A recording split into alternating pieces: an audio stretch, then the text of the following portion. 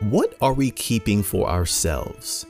Specifically, how often during our day or week do we say, yeah, I'm not gonna share this to my page?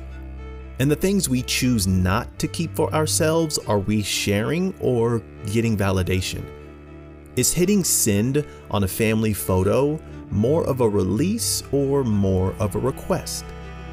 It's kinda scary to think that at some point we'll value the things we've dumped out into the world more than the things we've kept close.